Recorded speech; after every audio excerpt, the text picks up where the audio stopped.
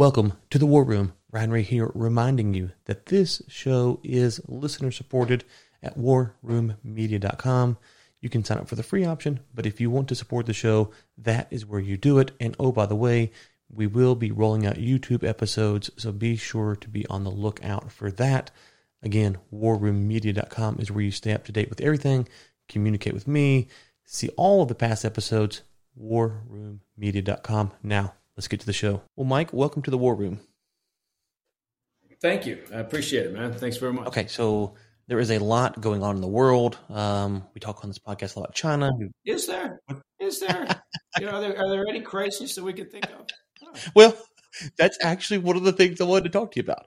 There's a lot going on, but how much of it is actually newsworthy versus how much of it is the news has to have something to talk about? And that's always a point of contention. We had on Noam Chomsky a few months ago, and he was arguing that, particularly with like China, that a lot of the news about China is U.S. British propaganda trying to get things stirred up, that really there's no there. So yeah, there's a lot going on. How much of it is worth following is the question. So we'll let you pick. Yeah, I don't know that I would. I don't know that I would take my advice on whether China is a national security threat from Noam, but it is what it is. It's look, I mean, it's a bit of a shit show currently globally, but I don't think that's U.S. or British propaganda. And China wants to be at the top of the food chain. I don't think that's propaganda. And they steal our shit constantly. I don't believe that's propaganda. So I'm not sure where he's going with that. I don't know. It's interesting, but everybody's got their own opinion. Well, we've had on. I just happen to have the only one that's correct. I'm kidding. Sorry.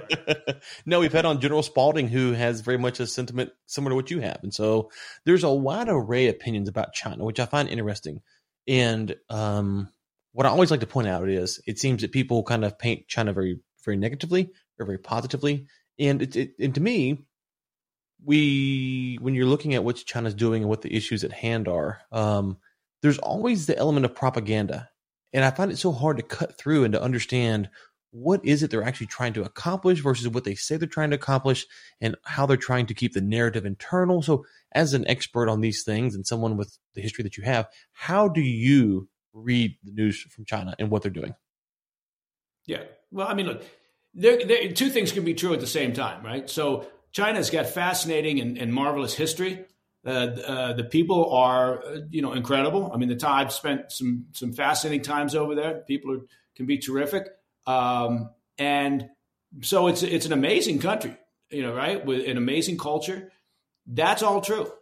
And the Chinese regime under Xi, can also be an authoritarian, dictatorial, power-hungry regime that is intent on maintaining power and getting to the top of the food chain. And they have been doing that for decades, in part by hoovering up, stealing everything they can in the realm of economic intelligence and intellectual property and research and development, not just from us, but from really anybody that they can access. So, and he's cemented his control. He's increased the internal security services. He's increased monitoring of his own citizens. He's squashed any hope for democracy in Hong Kong. They've been committing all sorts of atrocious crimes against the Uyghurs. Look, it's, so those two things you can disagree with the regime, but think, the country has a lot of positive aspects to it. And, those things can be true at the same time. So, I think that there is a well-documented history of theft of intellectual property and research development over the years by the Chinese regime, by the PLA and other intel elements within the Chinese government. That's not really up for debate. We've got a long list of examples and case studies, convictions, not just here in the U.S., but again, amongst all our allies. And that is how they, in part, decided to build their economy and, advance the ball, because it's and that's great. I mean, every nation wants to do that. It just depends on how they decide they're going to get there. So what would you say to someone who goes, well, the U.S., it might not steal corporate secrets. Of course, our economy is set up a little bit different, so it's kind of hard to argue one-to-one. But we do what we want. China is doing what it wants. The U.S. is doing what it wants. So on that level, both countries are doing the same thing. It just looks differently. Well, yeah. And I always get that. I always hear, you always get that from sort of that whataboutism when you talk about something that Iran or Russia, the U.S. or China is doing. It's always like, well, look at the U.S. The U.S. does that, and there are significant differences. And one of those, I just noticed that apparently I've got some light coming in from a side window. It looks like I'm bathed in some sort of heavenly glow. It does, and it's actually it's almost as if I'm about ready to ascend somewhere. But anyway, the reality is that China, one of the differences is a remit of their intel operations is to support and promote the Chinese businesses, right? Mm-hmm. State-owned, pseudo-state-owned, supposedly private enterprises. And so they'll hoover up everything they can possibly get their hands on. And they've got the motivation and the resources, and they'll sift through and they'll determine what is going to benefit one of their companies, whether it's Huawei or any organization that is, again, whether it's supposedly privately owned or whether it's pseudo or wholly state-owned. And in the U.S., and this is where, again,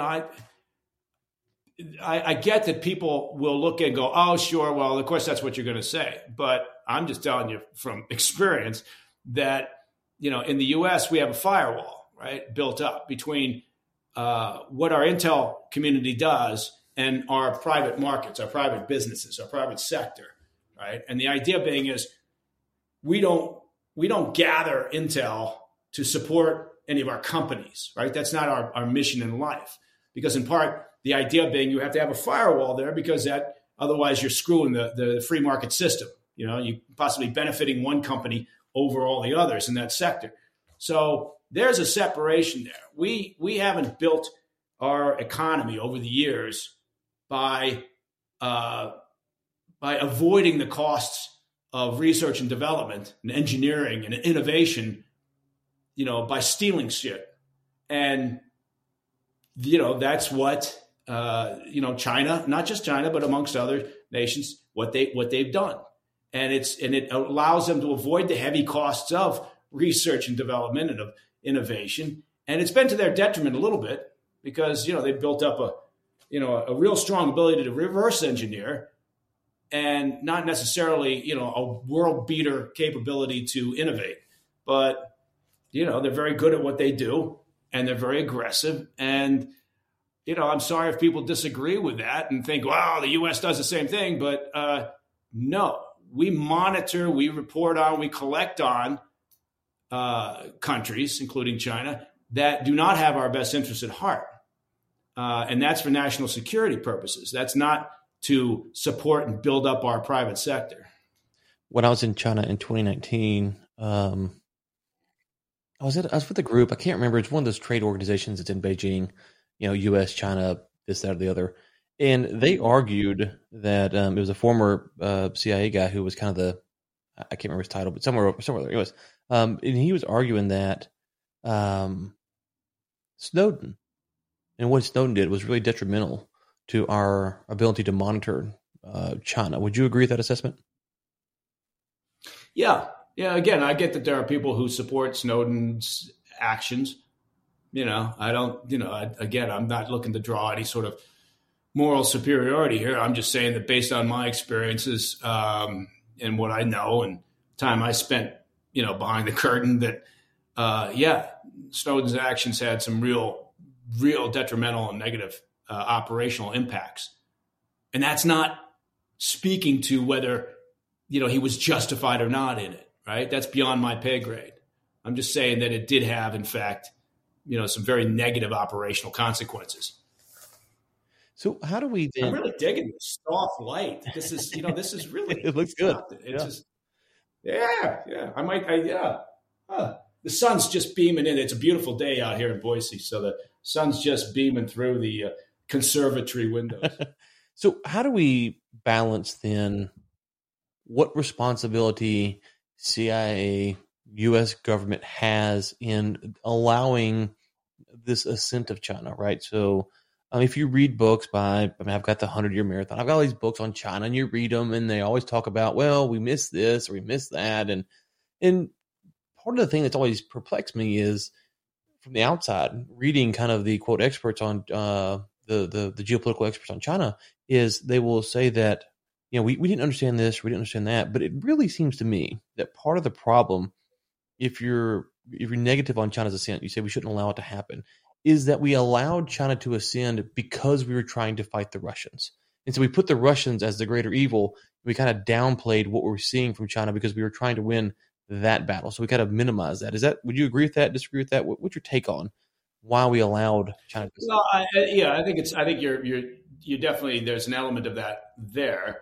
There's an element of China's always been considered to be sort of the great holy grail of commercial marketplaces too, right? So there's always been this desire that, since opening up relations with China, that somehow they would gradually move towards a more democratic environment, or somehow, regardless of whether they do that or not, there would be a great opening of the marketplace, right? And it would be a free and fair environment. And, that of course doesn't or hasn't happened yet.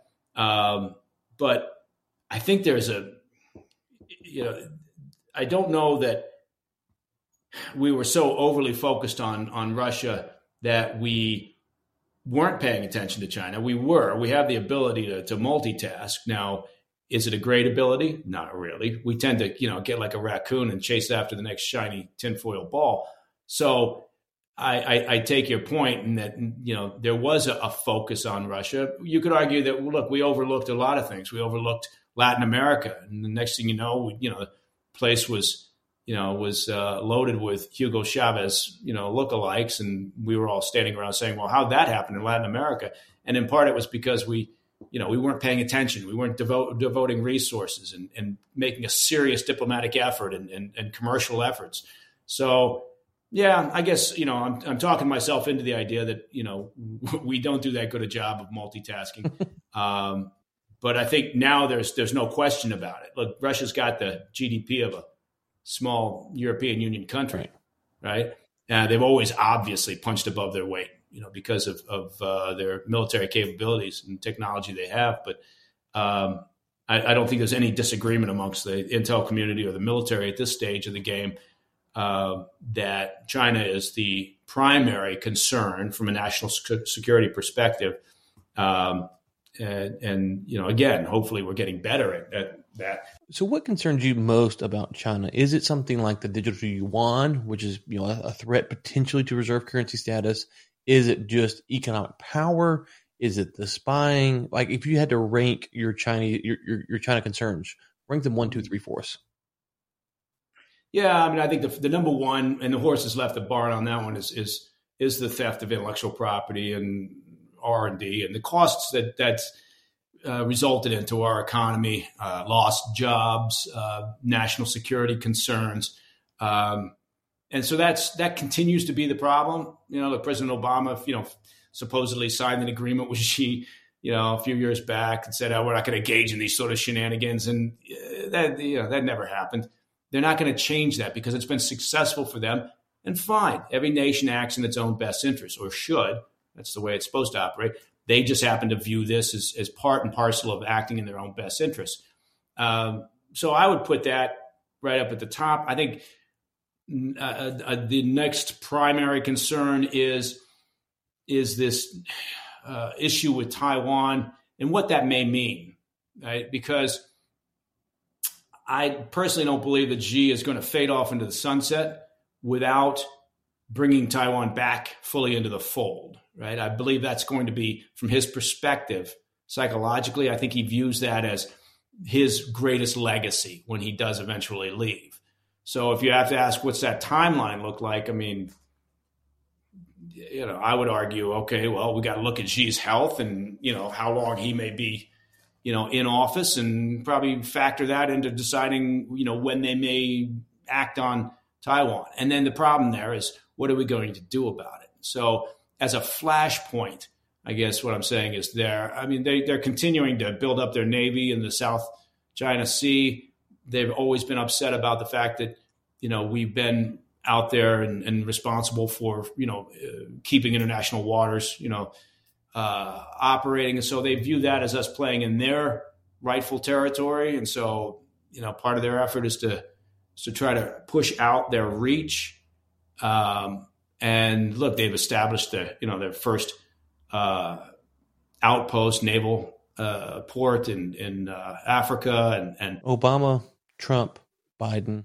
Do any of them actually strike fear in Xi Jinping? Do any of those presidents' names mean anything, or from their perspective, are they going to do what they do regardless who we put in office?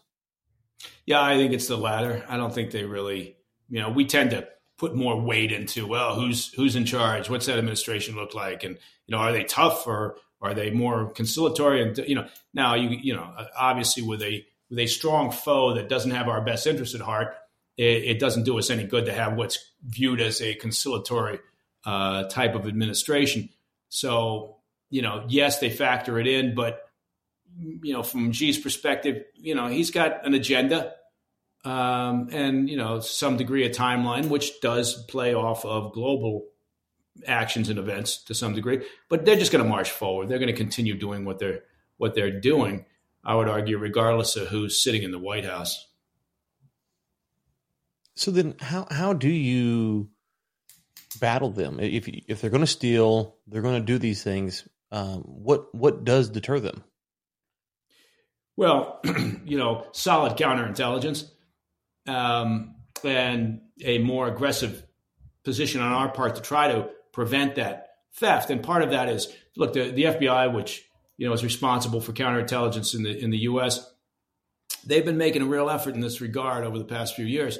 They've been trying to enhance sort of the public-private, dialogue that exists between the Bureau and other parts of the intel community and law enforcement and the private sector, to try to assist companies to protect themselves, and to try to get companies to understand the security threats to their operations, their intelligence, their proprietary data, and get that dialogue so that there's more of a sharing of information both ways, and that then allows for us to shore up some of the weak links in this whole process, and hopefully identify more efforts. But look, the Bureau is stretched thin right now on counterintelligence operations against Chinese spying here in the U.S.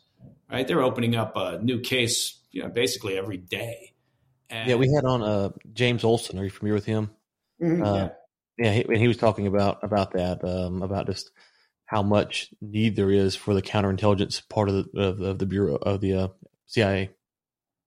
Yeah, and again, the agency, has gotten much better at working with the Bureau over the years. Certainly since 9/11, there was obviously a lot of talk about the dysfunctionality of that relationship in the aftermath of 9/11, but the relationship has gotten much, much better.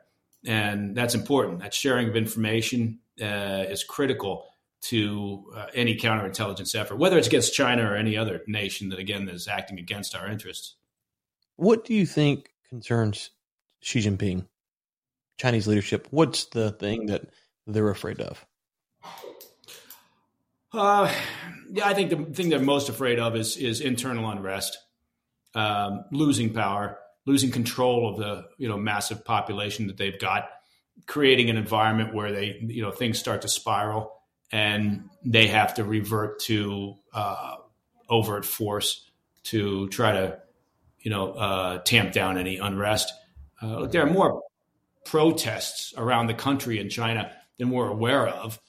They're very good at shutting down information flow. They're very good at monitoring their own population. The level of scrutiny, the level of surveillance on their their citizens is astounding, right? But the one thing I think they're most worried about is some internal unrest that starts to spiral out of their control, and that is always, I think, top of mind. And look, I mean, Xi is he's gone to great lengths over the past few years to tighten up and improve. It sounds probably the wrong word. Strengthen the domestic security services, and so that tells you that there is this concern. So when we talk about companies competing with China, I'm a big advocate of removing the Foreign Corrupt Practices Act.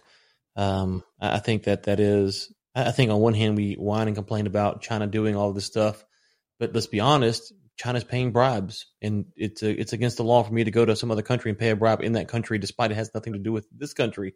I think it's an abomination. But you might have a different. I presented this to the embassy in Beijing, and they're like, no, this is really good, and I'm like, yeah, that's crazy. What are your thoughts on the Foreign Corrupt Practices Act? Yeah, look, my company, Portman Square Group, for all your information and security needs. We do a lot of work in the FCPA realm, Foreign Corrupt Practices Act realm, UK, Privacy Act, all the basically areas that we're talking about here. And I'm a big fan of having the U.S. follow these regulations, right? I mean, just because, countries, and again, it's not just China. You'd be surprised at the number of countries out there that are trying to, tilt the playing field in their favor by, kicking bags of cash under the table and, securing licenses and getting past government regulations. But that doesn't mean we should be doing it, right? That's like, if I tell, if one of my boys, comes home and says, all his friends are up to some shenanigans, and I go, well, if they're all doing it, you should go ahead and feel free to do it too. It's just, that's not a particularly great analogy, but it's what I got. I think it's important for the U.S. to have these sort of regulations in place that keep us doing the right thing overseas. And does it hamper our ability to sometimes secure business? And yes, of course it does. If you've got a company out there, a European company that's willing to pay cash and to secure a deal, then sure, we're at a disadvantage.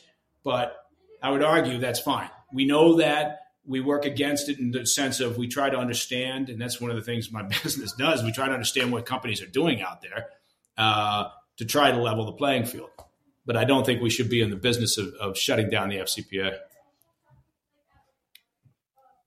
So the question seems to go to a larger, though, thought process of, does the government own you, to me, right? So whether or not you think bribes are ethical or unethical, why should any government have a say over its citizenry when it's in a foreign country, not conducting business at all? Like there's no that, to me, that there's levels to the question, but one of them is just how does the U.S. have a claim on you when you're in, pick a country, Nigeria, China, wherever? How do you get past that ethical question? I don't think there's any ethics about it. I think it's a matter of legality of doing the right thing and paying bribes to secure business overseas. I think is it's a question of legality as opposed to ethics, right? I mean, I'd like to think that people have the right ethics and say, okay, I'm not going to do that because I don't believe it's the right thing to do. But more importantly, you're a U.S. company, you're a U.S. entity, right? You're benefiting from that in the sense of that. Theoretically, you're operating in an environment, meaning the U.S., where you can innovate. Let's talk about Russia for a second. You mentioned them a minute ago. You mentioned Russia and kind of what we're seeing from them. Where does this go? Like, how much longer can Putin drag this out? How does he get out of this without just losing credibility inside of Russia? Or is the propaganda so strong that he can navigate that somehow? No, I mean, 15, 20 years ago, I think you could argue that, their control was strong enough to allow him just to not worry about public opinion. He's clearly got to worry about public opinion, right? That limited conscription that they did, supposedly of 300,000 additional men for the battlefield, went famously bad, right? Mm-hmm. And in part because they didn't have complete control of the narrative, right? Both inside and obviously outside of Russia. So it's more of an issue now. But how long can he go on for? Well, from Putin's perspective, he doesn't seem to show any signs of slowing down. There's occasionally, maybe less than a handful of times, there's been some talk about, well, I'd be willing to negotiate. But just about everything that could go wrong for him has gone wrong since February when they launched this unfortunate incursion. So, but the fact that he's not looking to find an off-ramp in any serious way says that, he's decided it's politically more important for him right now to continue in some misguided hope, maybe that he can win or come out with a favorable settlement than it is to back out now. And part of it is he continues to be able to fund this whole effort because of oil and gas prices. And, the fact that he's buying artillery from North Korea, which isn't exactly, at the top of anybody's hit parade in terms of manufacturing high quality, fine artillery, or that he's buying drones from Iran. Iran is enjoying this moment, right? Because they're now making some bank off of Russia. So it's definitely a mess. But for trying to understand Putin's motives, really ever since the beginning of the year, has been proven to be a very difficult, if not impossible, lift. Yeah. Should Joe Biden, the U.S., push for a ceasefire?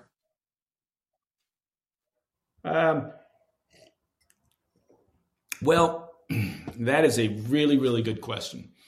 And look, nobody really gave all these the people out here and out in Middle America and on the coasts are waving their Ukraine flags and saying we're all Ukrainians and putting Ukrainian flags on their bumper stickers. They didn't give a shit about Crimea back in 2008. They didn't care about the fact that the Russians have had troops in eastern Ukraine, for 8 years. Where were they then? They didn't give a shit. So now all of a sudden they're like, oh my God, well, yeah, it's immeasurably worse now because he basically tried to overrun the whole country. But I guess my point is,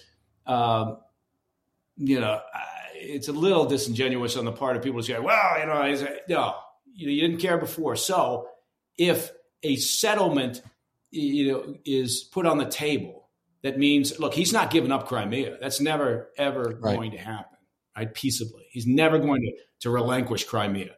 It's the only port for his Black Sea fleet. But if a settlement's put on the table that says, okay, Russia maintains its obvious presence in Crimea and a presence, in eastern Ukraine of some sort,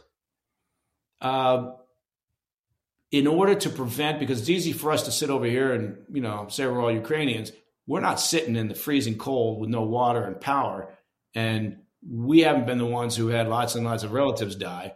So I think it's an interesting question, right? At what point do you say, let's stop the carnage? We can find an off-ramp. Maybe, at the end of it, it looks like just a tragic situation where nothing really changed. You've still got Russian troops in the east. You've still got Crimea. But does it draw a line under it and allow you to start rebuilding the country? I don't know. I mean, that's above my pay grade again.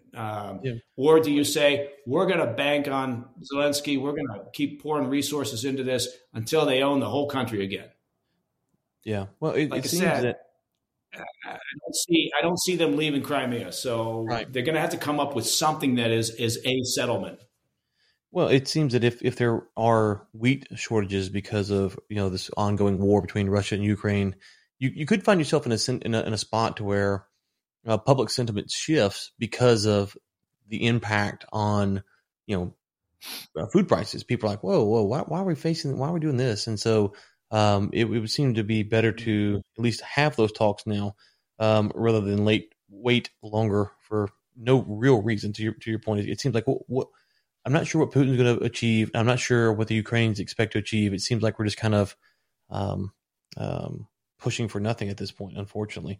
Should Ukraine become a member Right. of And we're all, yeah, well, I mean, we're putting all these resources into it. And again, for good reason. Look, the Ukrainian people and the military have fought incredibly well, right? And, we've provided a great deal of assistance. They wouldn't have been able to get to this point without, what we've done, and we being the whole community of support for the Ukrainians. Putin is probably anticipating that he can wait out the situation. He's probably thinking that his population is willing to put up with it and suffer more than the Western population is willing to just do this for some undetermined, lengthy period of time. Because he's watched the West, right? And he knows that the West tends to have sort of this short attention span. Now, we were in Afghanistan for 20 years, right? So that probably changes his calculus a little bit. But I think that there needs to be a dialogue about all the scenarios, right? The problem is right now, anybody who mentions, well, we should look at what a settlement means. We should look at what those scenarios are. Well, then you get, a lot of self-righteous people, and I'm amazed to see how many war hawks are on the Dem side, screaming and saying, well, you're a Nazi or you're a Putin sympathizer or whatever. He's like, no, we're just being realistic here. You got to know what your end game is when you're in something like this. Right. So it's a logical thing to say we should be looking at all the options and all the alternatives here to understand, where this could go. Doesn't mean you're a Putin sympathizer. Putin's a war criminal, right? But there's got to be, at some point, there's got to be some pragmatic solution. And if that solution is we're just going to keep supporting it until Ukraine wins, we got to define what wins means, and it becomes very messy. But people tend to have short-term attention spans, and they want to feel self-righteous and, wave whatever flag is supporting whatever cause they're in there in the moment. And they don't want to think 4 or 5 steps down the road. Well, it's similar to the China question, right? Which is, we have all these problems. What are we going to do to stop them? Because they're not going to just stop because you said, hey, stop, stop in the name of the law. That's not how this works. And so you have these characters who are going to do their own thing. And so you start saying, well, this is a real negotiation. This is not something where it's as simple as saying, hey, you violated this rule according to the UN. Therefore, we're going to take it to stop and you're going to listen. That's not how this works. And so, and there's real people's lives at stake. And so the stakes are quite high. And to your point about getting your flag out and waving it over here, I think is quite astute because we're diminishing what's really happening on the ground and not going through what might be the best thing. And also asking the questions of how do we prevent this from happening in the future? And so when you talk about, which is my next question about Ukraine being a member of NATO, should we push for that? Should we stay away from that? Should we maybe rethink how we organize NATO? Because you can say Putin's wrong on one hand and also say he's doing it because of what we're doing on the other, and both of those be true. Mm-hmm. Yeah, no, and that is true. Yeah, it'd be great to have Ukraine in NATO, but it's also true that from Putin's perspective is an existential threat, right? Which again, you could argue and go, well, what does that mean? How does he think, a NATO country on his border? You have to again step back and understand what Putin's mindset is and where he comes from, and what his background is. That doesn't sympathize with him. That just says you got to know what your operating environment is. Crying out loud, people make these simplistic arguments nowadays. And I don't know. So I think that, that question of Ukraine joining NATO, look, they weren't going to be invited into NATO. It just was because there were enough pragmatic individuals inside the NATO community that understood that's probably a bad move, right? And frankly, look at it this way. And again, this is unpopular, but, anytime people talked about Ukraine prior to the beginning of this year, half the time they were talking about how corrupt the country was.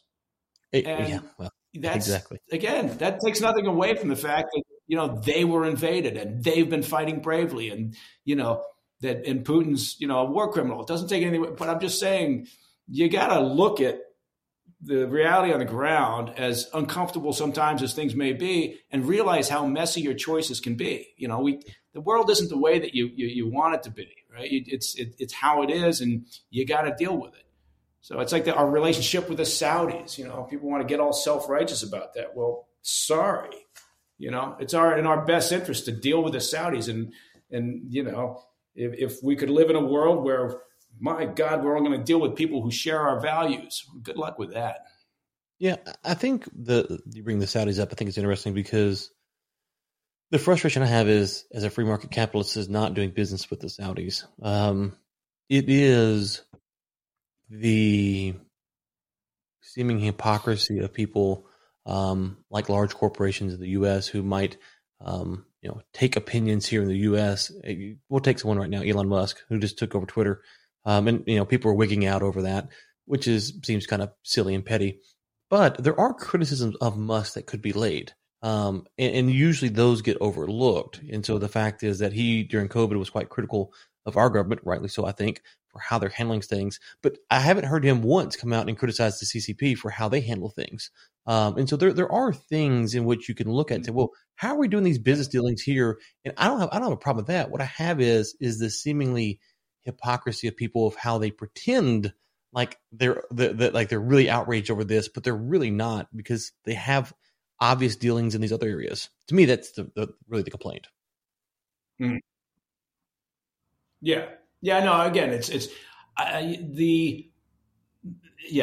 I spent most of my childhood and my adult life overseas, and the world is a pretty messy place in a lot of parts, and you have to be pragmatic. And in the U.S., I think any administration needs to start off with the mindset that we are going to act in our own best interest because every other nation does.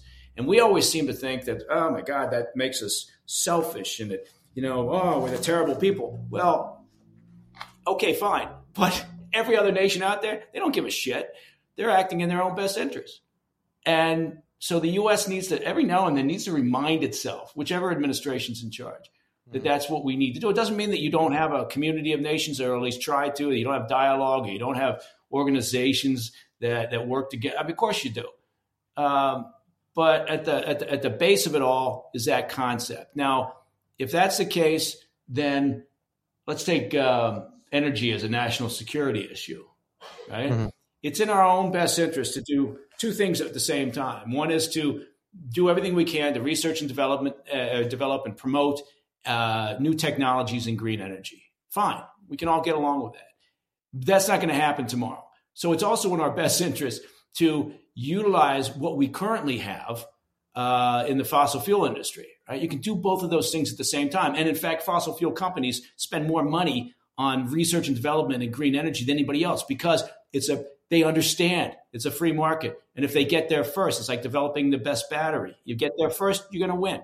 So we should be thinking about this. We also don't kind of consider, the fact that you got dozens of pounds of rare earth minerals sitting in every electric car battery, right? We just charge forward because, car batteries are electric cars. Great. Makes me feel good. I'm all righteous. But we have to also understand what that means in terms of damage to the planet when you're talking about massive open mines, hauling out all the rare earth minerals, and who controls those. So there's all sorts of layers to this, I guess. And the Saudis is a good example. The Biden administration spent his campaign talking about how he's going to make the Saudis pariahs. Right? Mm-hmm. And then he has to go over there this year and deal with them. Right? Because he declares war on the fossil fuel industry. So as a free market system, they're saying, well, shit, our business is going to go away. Therefore, what is our incentive to invest in future development?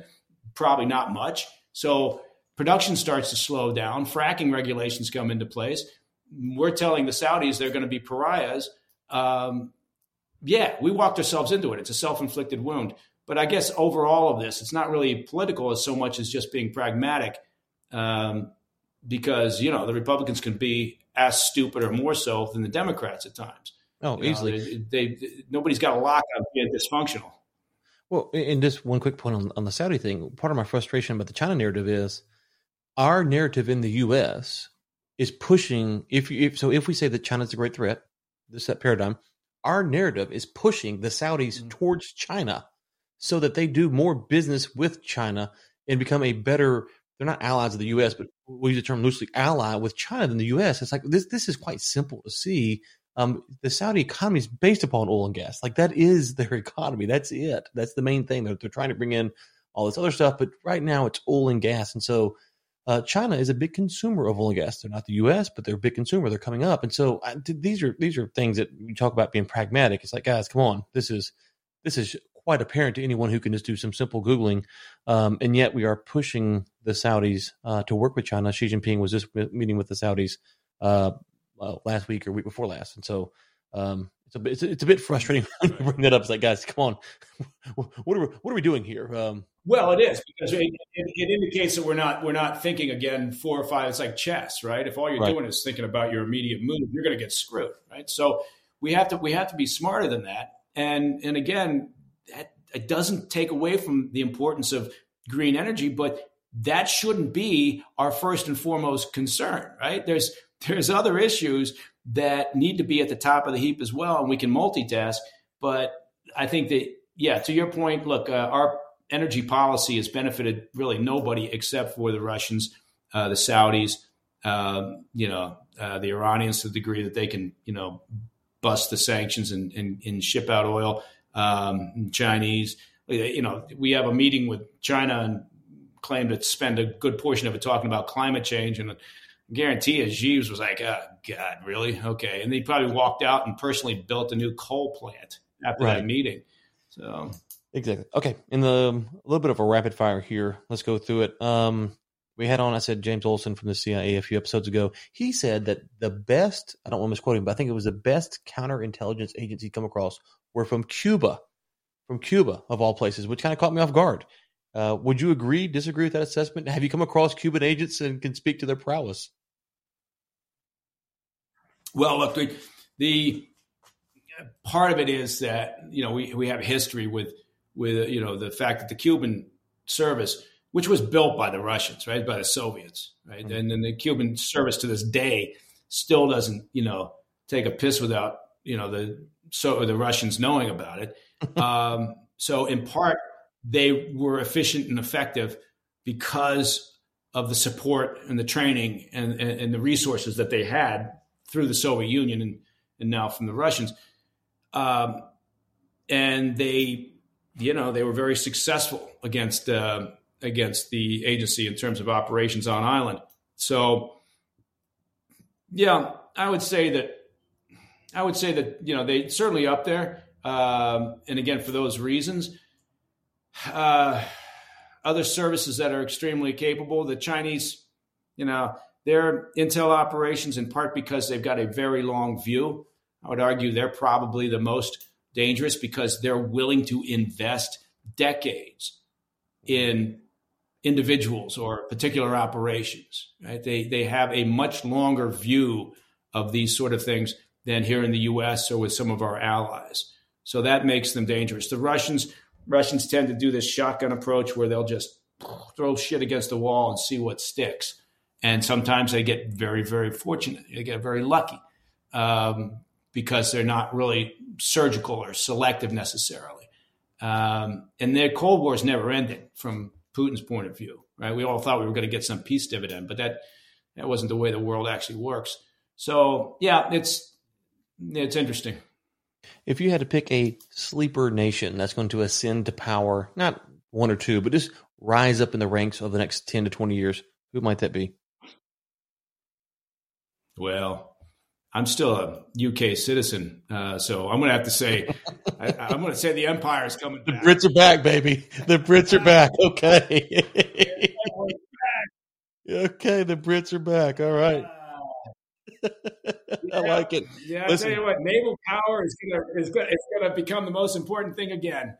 So no, I don't think there's a sleeper nation out there that's going to do that. I think it's, I think, look, things haven't really changed. If you had asked, I don't know, a couple decades ago, a group of intel and military personnel in Washington, D.C., what are your top priorities, concerns, from a national security perspective? It would be China, Russia, Iran, North Korea, and then some other element. And sometimes that element is, the threats to our infrastructure, right? And that really hasn't changed over the years. It's been remarkably consistent in terms of, those being at the top of the heap in terms of our concerns. Okay. What is the thing that you're most proud of that the agency's been able to accomplish? Oh, that's a long list. Look, I don't like to think I've got rose-colored glasses, but I'm a real fan of the agency. I had a terrific time. I have met my very fair share of exceptional people who worked there and are working there. So I don't think I could pick one thing. Have we made mistakes over the years? Well, sure. It's a human endeavor, right? In a risk-taking environment. So yes, there have been problems. But overall, I don't think I could actually pick one thing that I would say is what I'm most proud of when I'm thinking of activities of the agency over the years. It's a remarkable organization. I will say that science and technology, those folks in that element of the organization are just incredible what they've done over the years, right? Everything from developing battery technology that has benefited society as a whole to satellite imagery and the work that does now in the general public. People don't really realize that, but there's a lot of things that they've done initially because of national security concerns and having to develop technology to support operations that eventually makes its way out into the public. If you're walking around with a pacemaker, hey, at some point, thanks to the agency for the work that they did in developing battery technology. If we're doing satellite imagery to support environmental concerns, hey, congratulations. Again, in part, the agency developing that capability. The U2 program, the Blackbird, all these things that they've done over the years are just incredible. But overall, couldn't say enough good things about it. That's probably exactly what people would expect, but that's who. Okay. So right now, if you could have the ear of insert the right people here, I'll let you pick those people, and you could say, hey, we need to change this one thing today, and they would listen and they would do it. What would that one thing be?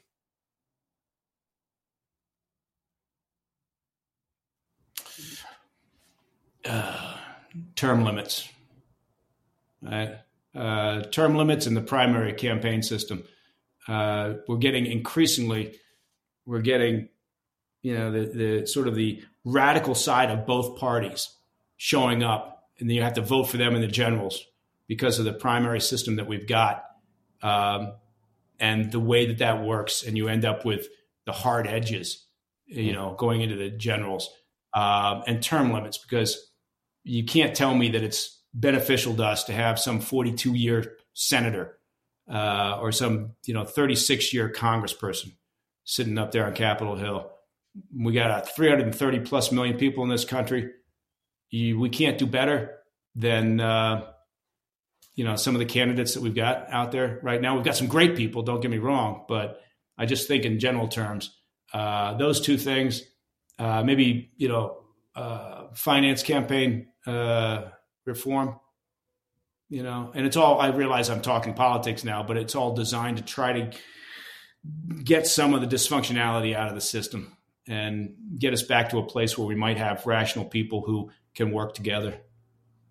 Okay. You mentioned you have a company. You also have all kinds of other stuff going on. Where do you want us to send people to follow your work? Oh, yeah. Thank you. That's very kind. I run a global intelligence and risk mitigation security services firm called Portman Square Group, PSG.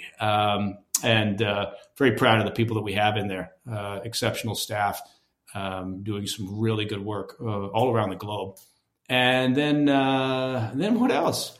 I've got an audio book coming out in the middle of January on the Scribd platform.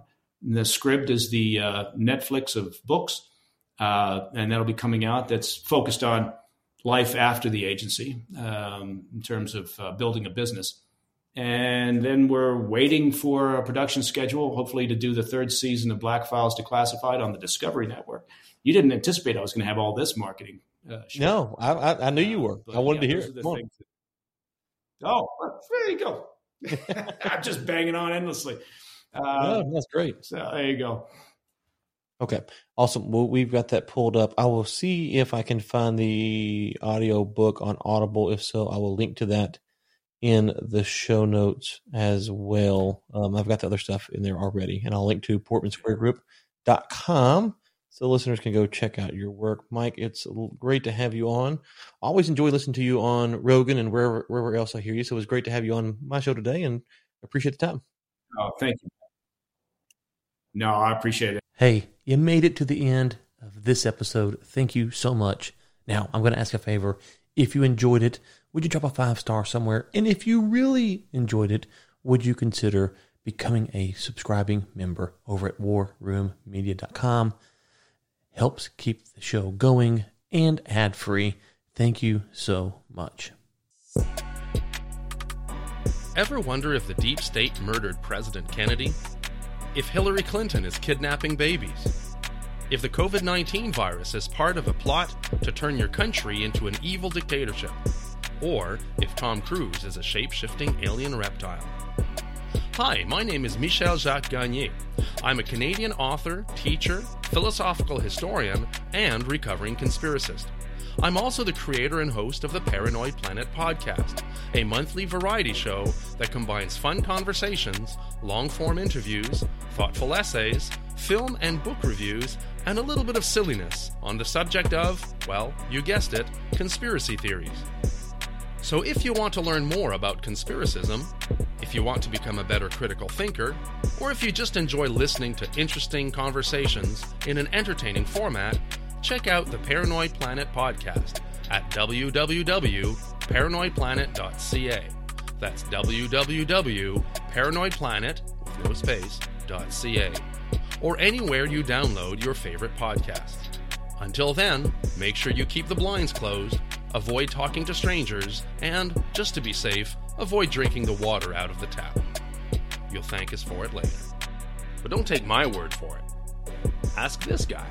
What do you think tap water is? It's a gay bomb, baby. I don't like them putting chemicals in the water that turn the friggin' frogs gay. Do you understand that? Serious crap. I'm sick of being social engineered. It's not funny.